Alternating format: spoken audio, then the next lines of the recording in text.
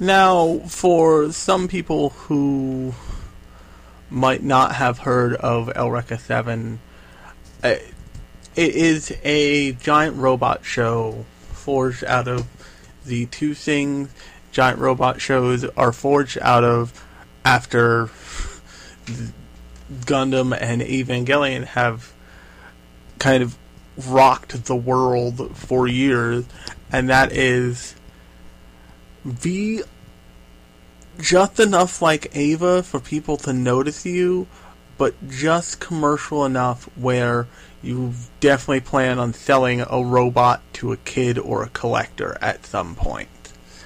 And most of these shows, most giant robot shows, that's really what the mindset is rooted in. When you see, like, robots change a bunch of times. Gundam is kind of the original version of this. Every time a Gundam changes form, that's a new model kit for them to sell. So things like like Gundam 00, when there are first at least 5 to 6 model kits they can sell for that show. And then as it goes down the road, you get more and more, and that's how companies like Bandai print money. But Bandai also produced this show. And it's very clear when you watch the first episode of Eureka 7, they wanted this thing to be big. They wanted it to be really big. And they put like money and stock behind it in a way that they were planning on this thing being another arm of a franchise that they could bank on for years, and they have tried to bank on it for years, but it just wasn't in the cards for the show, which is a real shame. It's a really big shame, I think. I mean, I can also see somebody watching the show and being like, what the fuck is this thing? It's really weird. It's like weird Buddhist sky surfing with techno music. I don't get it. And the thing that describes the reason why I love the show so much is it actually turns out really late in the show's run. Episode 33. The episode's name is Pacific State. And up until now, the show has always opened with the traditional anime opening, the best of which is probably by far Shonen Heart, which is the third opening that I will have put in the beginning of this podcast episode. And if that music doesn't make you go like just wanna have a cool fun time, and I don't know what to tell you. But the beginning of Pacific State starts differently. And what's interesting is from what I remember, it doesn't start differently necessarily with any purpose in mind, but it starts differently because it wants to give the viewer a history lesson, basically. And with good reason. This show pulls from things that I at the time had been involved with and had a lot of understanding about, but not necessarily every anime fan would have. It's pulling from very different, very active things. Like it's pulling from like 1970s fashion, and like surf culture, and like it's got the distinct. The whole show has this kind of quietly distinct 1970s California surf culture vibe to it. but then it like adds another layer of its style onto that by very heavily featuring like 1990s to early 2000s techno house music clubbing vibes to it. Now I'm not going to go through the whole story for this show because it's very long and involved and fucking complicated, and probably more complicated than it needed to be, but it has a definite story and it has a definite story arc. But there's a point in the story where the main character runs away from the rest of the cast. He just freaks out, jumps off the ship, and runs away. And he encounters this character who ultimately is a bad guy. A guy named Charles Beams. And he ended up staying for, I think, like 4 days with Charles Beams and his wife, Ray. And there's this kind of,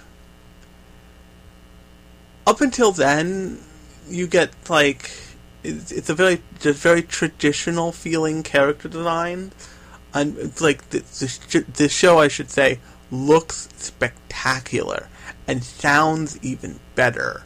I mean, there's the opening days from the first season. That's like from the first opening is spectacular. It like gets you revved up. The opening Shonen Heart, which once again one I chose for the opening of this show. There's the end. The first end theme, Fly Away, which is fantastic. There's, I forget what the interstitial song they play when he's falling off the cliff with his ref board, with his like sky surfboard for the first time. That's really spectacular. But the whole thing has really, the whole show has a really musical mind to it in a really unique way, even for anime, even for robot shows, because there have been a couple robot shows like Rasifon, and I'm pretty sure another one that have had really incredible like musicality to them. The Shonen Heart isn't as good as Cruel Angel's Thesis, because Cruel Angel's Thesis is kind of one of the best anime openings of all time, but Shonen Heart is damn fucking good. But so when he encountered Charles, he's like dancing. Him and Ray are dancing in front of 2 speakers at this like house rave that it pops up in a park after he falls asleep and has all of his crap jacked from him by a homeless dude. And they're presented as these like very warm and loving and like devoted people, and you find out because of story beats that they can't have kids, but they've been happily married for like years and years and years, and have always wanted kids, so they treat Renjin like he's their kid, and they don't really know where he came from. At least it's suggested that they don't know where he came from, but they treat him like one of their, like a part of the family, and you know, they ask him to call him Papa and Mama, and it's a big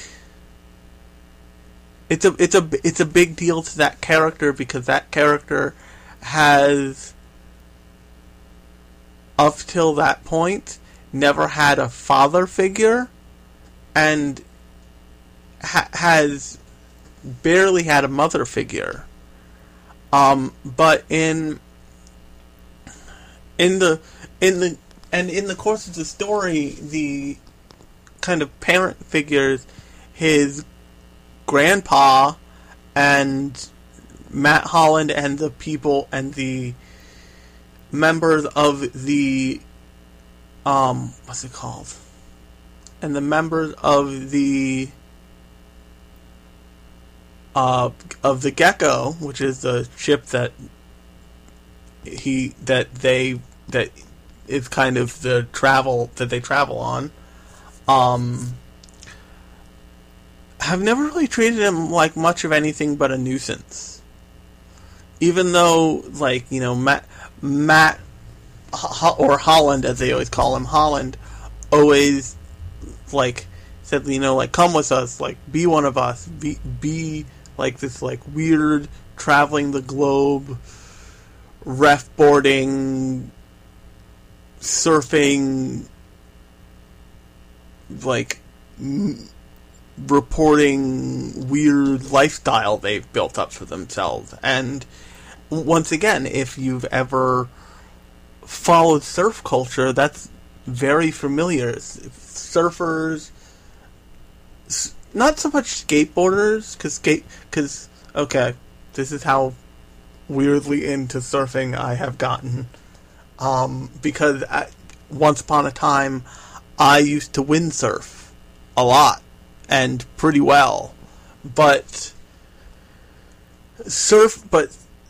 skateboarding came about so surfers could have something to do in the winter when it was cold. Snowboarding came about so both of those types of people could have something to do on snow that was similar to surfing and skateboarding. But the thing about surfing and snowboarding that doesn't exist for skateboarding is that there is such a thing called wave chasers. Wave chasers travel around the world going to surf the best waves. I think the snowboarding equivalent is called powder chasing, but the idea is that you go to where, like, the best slopes are at any given time of the season. So, like, one time, so, like, and Shaun White's talked about this. Shaun White, the, like, Olympic gold winning amazing snowboarder, he goes to, like, Tokyo one minute, and then he'll go to Nebraska the next, and then he'll go somewhere else and then he'll go, like, the Alps or wherever, kind of going to the best places for the best season where he can, like, do the best snowboarding he can do, and that's a huge part of his life. And I'm not entirely sure how many wave chasers there are anymore, but I know that is a big thing in surfing. It's like, you know, like, oh man, the waves are really sick this time of year in Hawaii. I'm gonna head down there and just, like, get thrashed.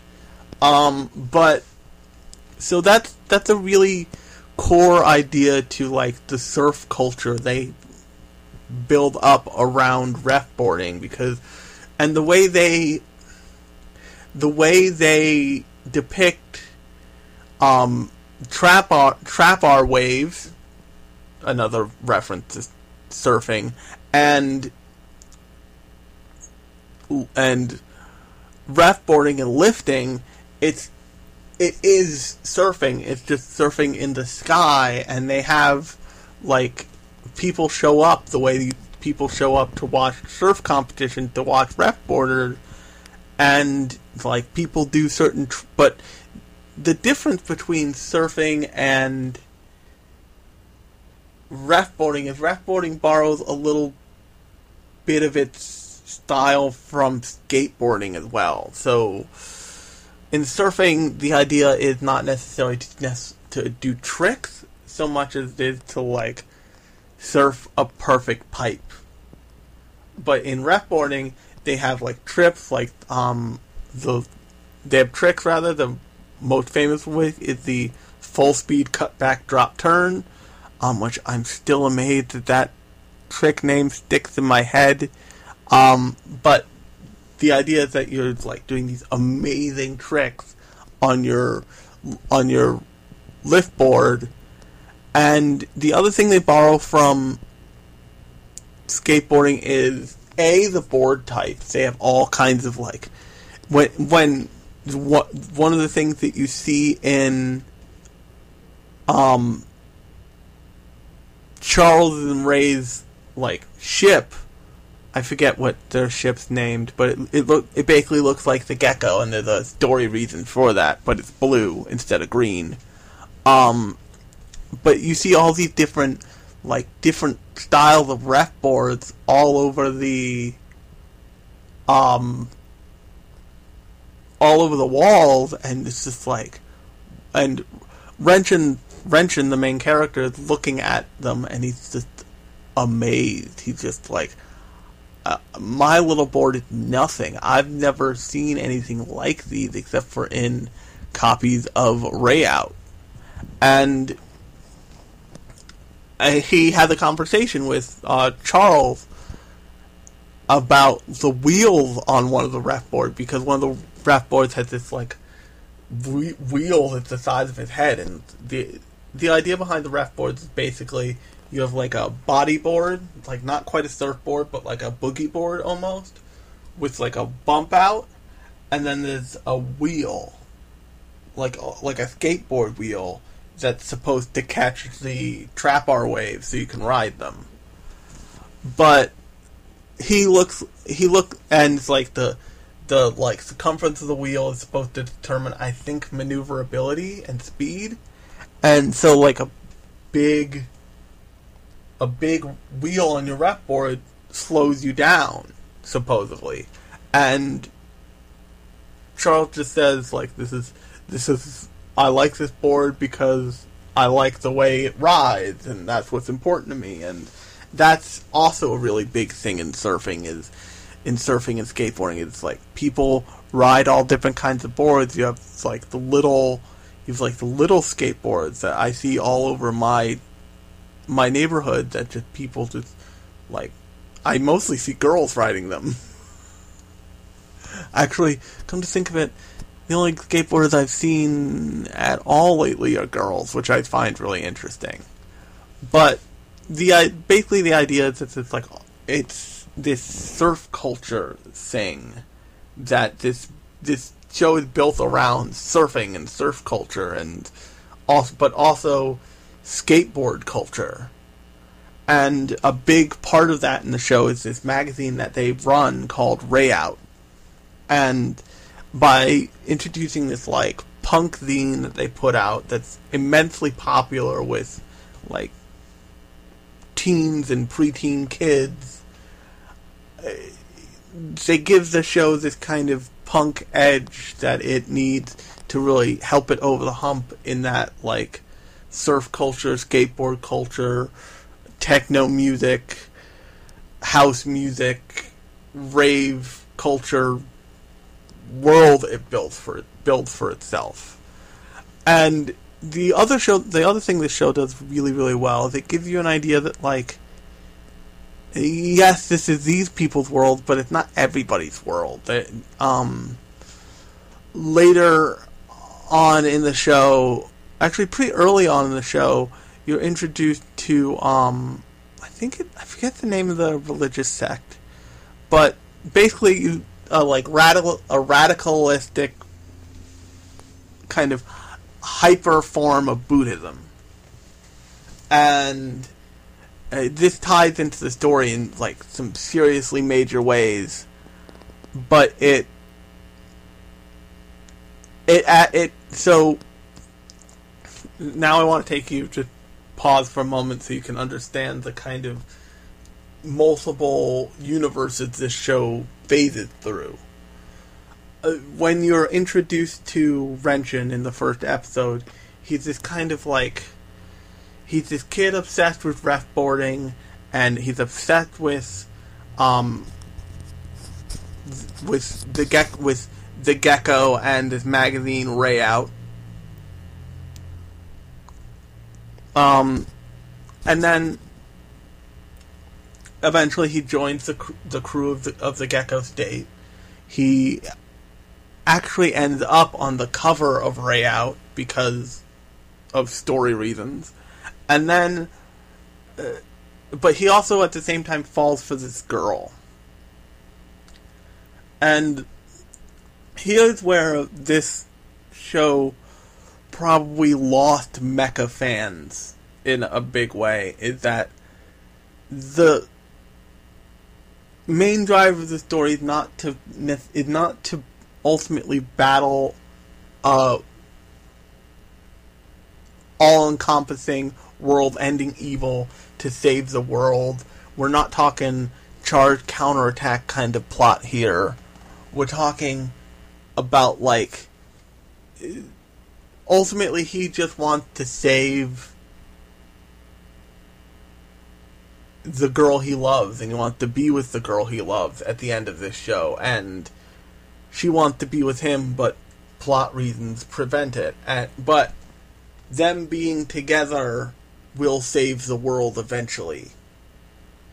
So everyone around them, not only for that reason, but that reason helps, says, okay, go get her. And they, like, help him get her eventually. They help him get her back eventually. And they help the two of them be together. And the whole conceit of the plot is this love story between Renshin and Eureka. And the trials and tribulations and the kind of forming of a non-traditional family that they have, and all those, like, 9 gazillion things. But that doesn't really sell toys. And like, the Nirvash and the LFOs and all the other robots in that show they have a toy LFO in the first episode that gets broken. But they don't have any... so it's clear that they want to sell toys of robots from this show, and like I said earlier, they want to make it into another arm of, like, a franchise, of, like, the franchises that they control. But because of the nature of the love story, and because of the uniqueness of the love story to this particular series, that doesn't really work out. If you look at one of the best named anime movies I've ever heard of, Sleep Tight Young Lovers, which I think is also called Pocket Full of Rainbows. That movie's simply an alternate retelling of the show. The whole show, regardless of its ups and downs, and Eureka 7 does have some downs, is focused on a love story, and that starts to be a problem when you run into its sequel, Eureka 7 AO, which at some point I'm sure I'll talk about, but that's a whole separate weird thing. But nonetheless, I have a feeling that people responded better to Eureka 7 AO, because even though it is not necessarily a great show, it is in many ways a more traditional robot show with much more traditional trappings of a robot show, like get in the robot, save the world, that kind of thing. This show is very much all about you're not necessarily in the robot to save the world, and if that's your only motive, the robot's not going to move for you, bro. And this show, it does something really interesting with relationships. It shows you very clearly different examples of how relationships are. It shows you Renshin and Eureka, who are kind of in the beginning of a relationship. And then it shows you Matt and Hilda, who are married, and they are very consciously married, and they've been married for a long time, and long enough to not give a shit about bullshit. Like, they just, like, they're in love, but they're not, it's not young love. It's the kind of old, familiar, happy, but never frantic kind of love. So you have the, like, young and restless love, and then you have the old and familiar love. And then, and this is really interesting because he's pitched as a good guy, basically. Not basically, he is pitched as a good guy. You have Holland and Tahoe.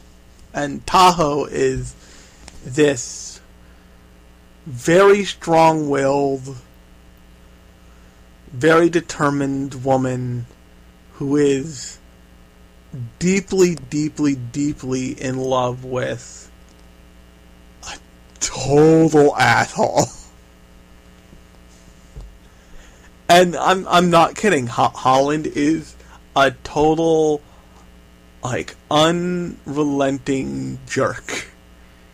But I forget what episode it is where he gets her the ring and it's crushed. You realize that he does his part too. He does his part to keep up the relationship. He may be a total jerk, but he realizes when, like, the person he loves asks for something specifically, he is the kind of guy who will go kind of silently out into the world to make it happen for her. But not the last one, but the first example of a relationship that seems loving in, like, a really truly warm way that isn't also followed by volatility is Charles and Ray. And I keep coming back to them because it's a really interesting story trap. Charles and Ray are really interesting story trapping.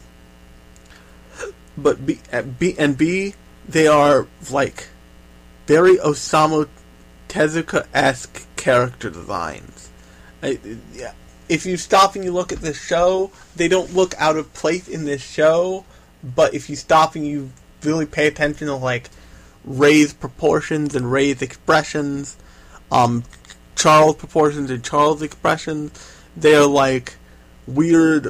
They're like their character designs are weird homages to Osamu Tezuka work, which I find really interesting. But they are warm, loving, truly devoted to each other. They are not. They are devoted in a way that is not. That they accept, that instead of dismissing each other's quirks and weirdnesses and misunderstand and, like, all the, like, crap and baggage they have, they accept that baggage. Like, Charles, it's very clear that Charles has always wanted children of his own, but instead of, like, leaving the woman that he loves and finding someone who can give him children, he stays with the woman he loves, regardless of whether or not they can have children, and they make a life for themselves regardless. And whereas every other relationship you've seen in this show is presented as, yes, they're in love, but they're not living, like, a lovey-dovey life. This show makes an effort to show you, like, no, this is what it looks like when you're in love and you truly deeply care about each other, and, you know, like, you have dinner together every night, and you hang out and you watch movies, and, you go surfing together.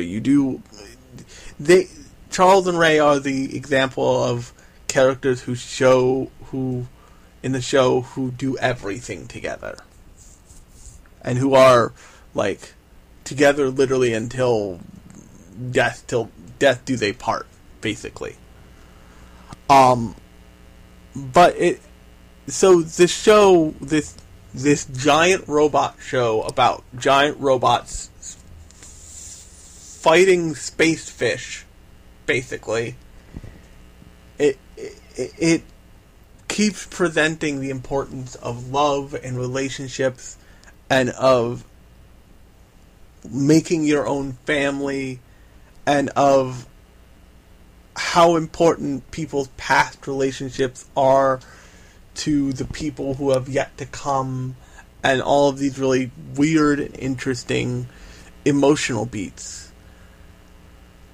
Which, unfortunately, is probably why it didn't land the way you can tell they wanted it to land, and B, why when you get remakes like Eureka, like High Evolution, if it doesn't focus on that, it feels like it's lost a lot of heart. And the thing that inspired me to do this episode was a review that I saw on in the Otaku USA newsletter that was about Eureka 7 High Evolution, which is the new movie, which, in my opinion, had one of the greater ad campaigns I've seen for any film ever, in that it said, hey,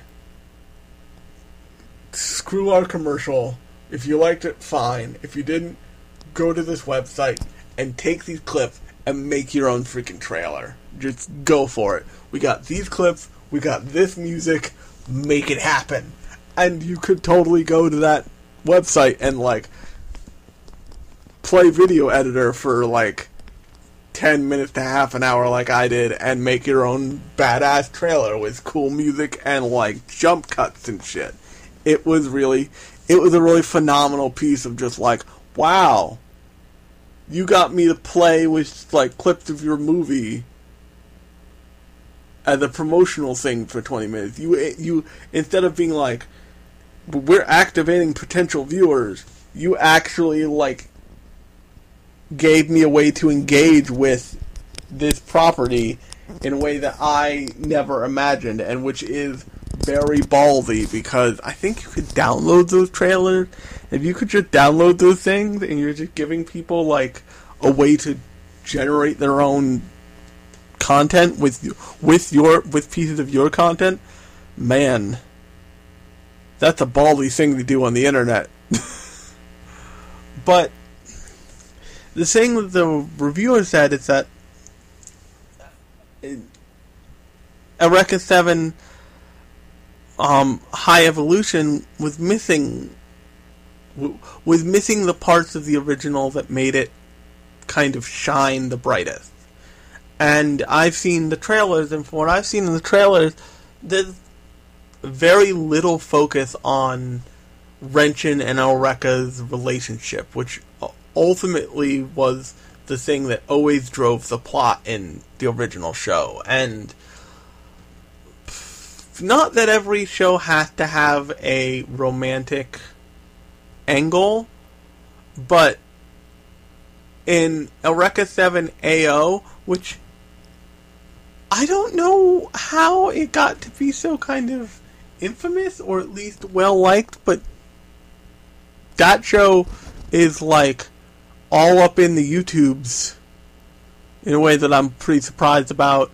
But the thing that it started to do that it never truly followed up on, and that it, like, lost in its, like, weird confusion of the rest of the show, is it establishes this relationship between these two characters. I think it was like between Al and the blonde girl, and at the end they make it seem like he's going home to her, but you're not given any reason why you should care. which is odd because the whole show is kind of this sprang out of the fact that Al is Eureka and Renshin's kid. He is the most mixed race of mixed racial kids in anime. Oh my god, it's amazing. As a mixed race person, like, coming to that conclusion when I did was like, oh shit, he's definitely a mixed race child. He is Corallian and human. That's pretty okay. But it just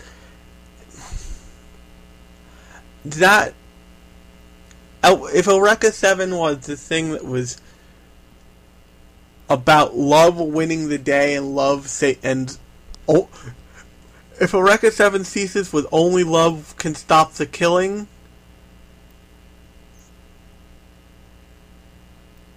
Eureka 7 AO or Astral Ocean, quote unquote, thesis is, okay, I have to stop the killing before I can go be with my lady. But also, do I really care about that girl? And for all of the, like, melodrama of Eureka 7, and like I said, it does have some downs, and it does have melodrama, it does have, like, it has an episode where they literally spend, like, a week in a goddamn cave. A week in a cave. There's a couple episodes where they spend a lot of time in a cave. Like, there's one where they spend a week in a cave, there's another one where I think they spend 3 days in a cave, and, like, Renshin and Eureka go hang out in the flower, that I'm sure for a metaphor for weird love, I don't know. But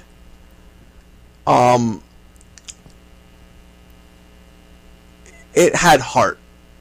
And the big problem with shows like AO, and even shows like a show coming out right now that I'm told took a really hard turn into, like, conservative leaning Crazy Town. What's it called? Damn it. The one with the butt piloting. The one with the butt handles. Help me out here. The one with the butt handles. I'm sure I'll remember at some point. But, even that show had this hollow feeling to, like, the ideas about love that they possess. I mean, the butt handle show. Oh, crap. Oh, Darling in the Franxx. Darling in the Franxx. Even Darling in the Franxx has, even though it is supposed to be all about love and relationship, and those kids' relationships to each other, and them discovering, like, quote unquote, all the feels they have for each other, it feels hollow because they have a tendency to just not follow up on shit. Just not. Or when they do it in a way that feels like they're trying to honestly manipulate you. And not like the show is manipulating you into feeling what the characters are feeling, but the show is manipulating you into feeling what the show wants you to feel. So, to give a perfect example of this, in Eureka 7, there's a scene when Renshin is kind of constantly up until a point rejected by Eureka. When it's truly important, he's not the person she turns to.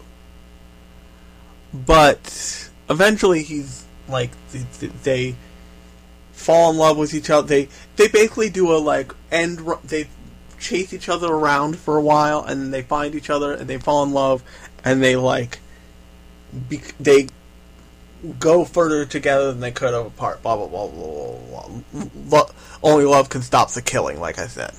But in Darling in the Franxx, they have a scene with the character who's overweight and his like co-pilot and like his like companion pilot, the blonde girl, where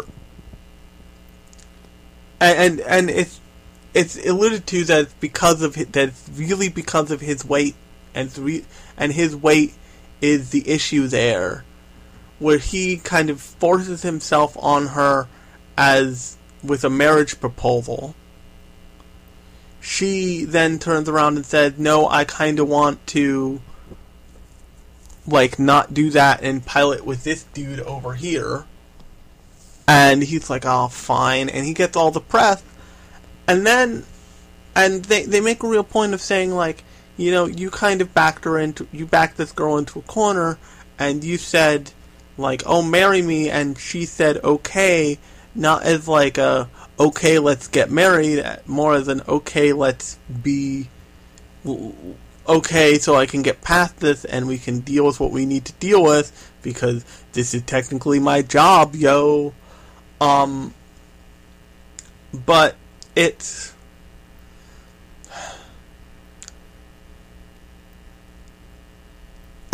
moving past the fact that like presenting that kind of forcing somebody in, that kind of allowing yourself to be forced into that situation and not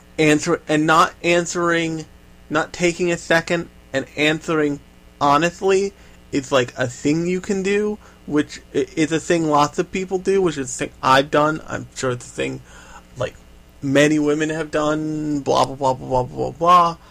But like that is a very human thing. And then to say, "No, I don't want to be with you," if not only because of your weight, but it's seemingly a big part of it because of your weight.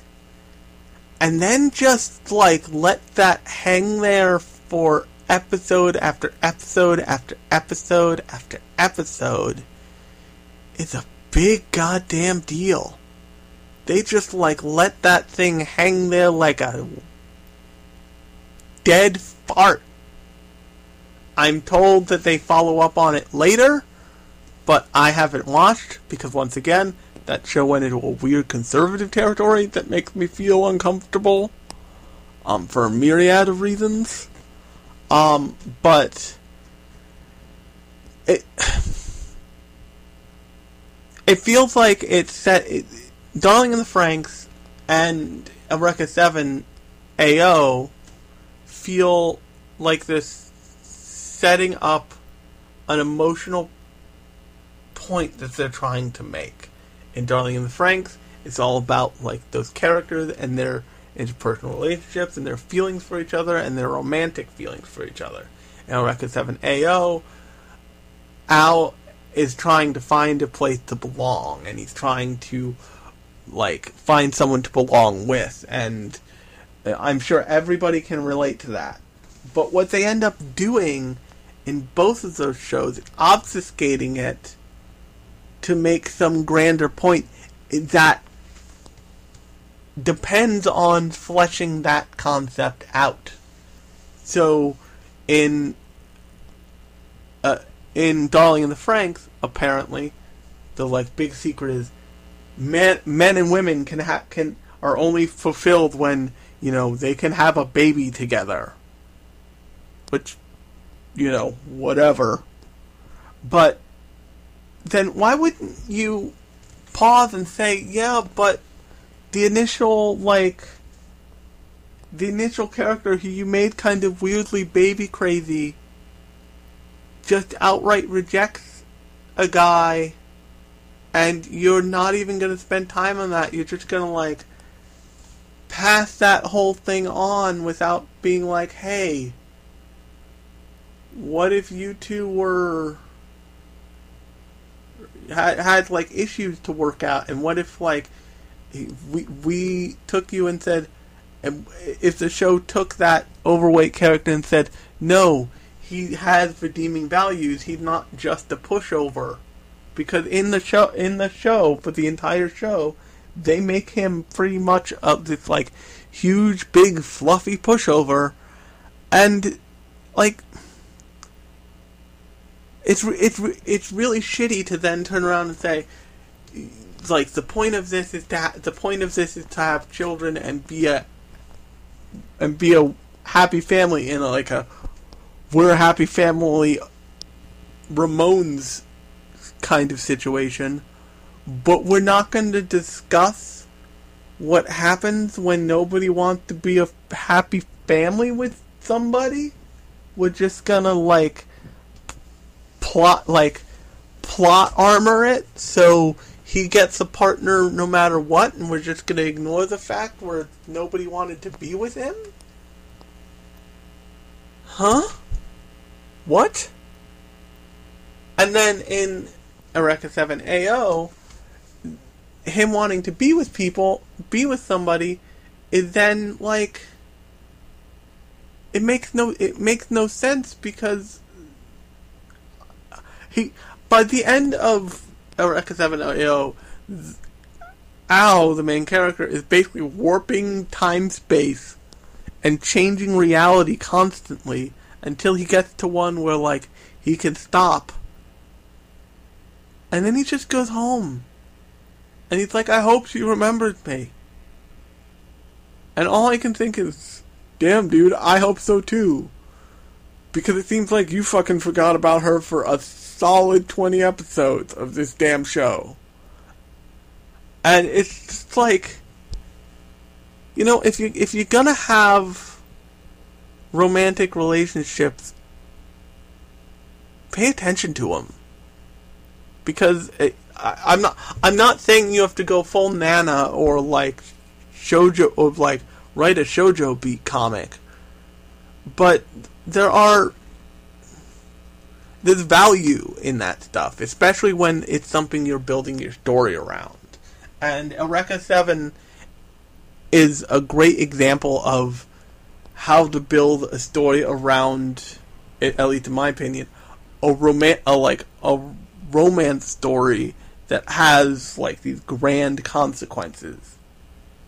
And its romance story is one about accepting your feelings, accepting another person's feelings, good or bad, accepting what another person is in reality, not what you want them to be, not what you want yourself to be, but what you actually are. And presenting yourself to another person is essentially saying, here I am in all my flaws, please accept me. And you hope the other person turns around and says, here I am in all my flaws, I accept you, please accept me. And it's not rare that love stories tell that kind of story anymore, even in anime. I mean, there are plenty of anime where the anime is all about hey, we're two fuck-ups, but we like each other, so cool. I mean, to name a couple off the top of my head, Love Hina, Lovely Complex, both Ken Akamatsu sings, Ranma, lots of them are like that. But it's fascinating that the show, the farther that show gets from its roots and the way it told its story originally, the less appealing it seems to be to people, because that seems to suggest that all the melodrama and all the only love can stop the killingness of that show seemed to be really important for the success of that show, and part of how that show's formula works on a really fundamental level. But obviously, if I hadn't said this by now, this is one of my favorite shows of all time. I started watching it late in high school. I marathoned it in college at least once. It is a show that deeply affects me because of the way relationships in the past have gone for me. I have fallen in love with more than a couple girls who have just kind of vanished or just kind of disappeared, or we've grown apart in a way that wasn't our choice. But it holds a special place for me. In kind of stark contrast to something like FLCL, which for me is a very communal anime and it's linked to the kind of social world that I developed from loving anime, which, by the way, I think FLCL, it's alternative. FLCL Alternative premieres on the 2nd of June at midnight, so go watch that, because you goddamn bet your ass I will. But it's just it holds a special place for me for very personal reasons. And it is one of the few anime that, like, I contemplated, like, do I want to watch all of Eureka 7 to get ready for this podcast? No. I don't want to be sad for, like, 13 straight days while I watch the middle of that fucking show. Because it is a show that has really profound emotional impact on me because of how personally I identify with the twists and turns of the way they deal with the primary relationships in that show. I mean, they have Holland at some point gets addicted to drugs for plot reasons in that show. Eureka and Renshin spend probably what's like amounts to 7 to like maybe 3-4 episodes in the show, like, chasing after each other, but it feels like they spend like 3 freaking months away from each other and like in like weird lovesick pain for each other. And just on some level, I'm a big old softie, and it takes a real toll on me to watch those shows, and I get really ultra depressed. I'm like, man, everything sucks. And that show does a great job of, like, taking you to, like, the highs of a, like, relationship and the, like, really deep lows of a relationship, and showing you what that does to people, along with, you know, weird robot fights where robots turn into piles of salt. But I mean, it, like I said before, it's one of my favorite shows. It's way up there in the list, probably one of my top 10 shows. But I also understand how people are just like, what the fuck is this thing? And I think a lot of the what the fuck is this thing comes with the show being reinterpreted constantly, each time with less and less of the heart and soul of the original. And man, that show, for that whole thing to work, it's gotta have its heart and soul in it. And if it doesn't, it's just not there anymore. So, on that note, I've been rambling about this for damn near an hour now. So, I have been Alex, and you have been listening to Lunchbox Radio. And if you liked this episode, go check out the other episodes in the feed. I highly recommend you listen to the Shin Godzilla episode because I had a lot of fun watching that movie. You can find it on Netflix, to rent on Netflix, but not on Netflix, on, oh damn, I suck, on Amazon, but you can also listen to my super early episodes, like my episode about Boruto, or my episode about FLCL, considering that FLCL Alternative, I think it is premiering on June 2nd. And that it's not like I'm about to say, and brought to you by FLCL Alternative, and then play the trailer. I got a thing for FLCL. Lots of people have a thing for FLCL. It's kind of a cult classic situation, but I have always had a thing for FLCL. For weirdly a lot of the same reasons I have a thing for Eureka 7, which I imagine is probably super true of a lot of people. But if you like this show, check out those, or share it with any of your friends. Steal their phones, open up iTunes, subscribe them to my podcast. If you're listening to this, you know how to do that. Or if you're listening to this and you really like this show, leave me a 5-star rating on iTunes. That really helps the show, or so I'm told. I don't know if I believe that, but maybe give it a shot. Maybe throw some 5 stars on there. See where it gets us. On that note, I'll talk to you next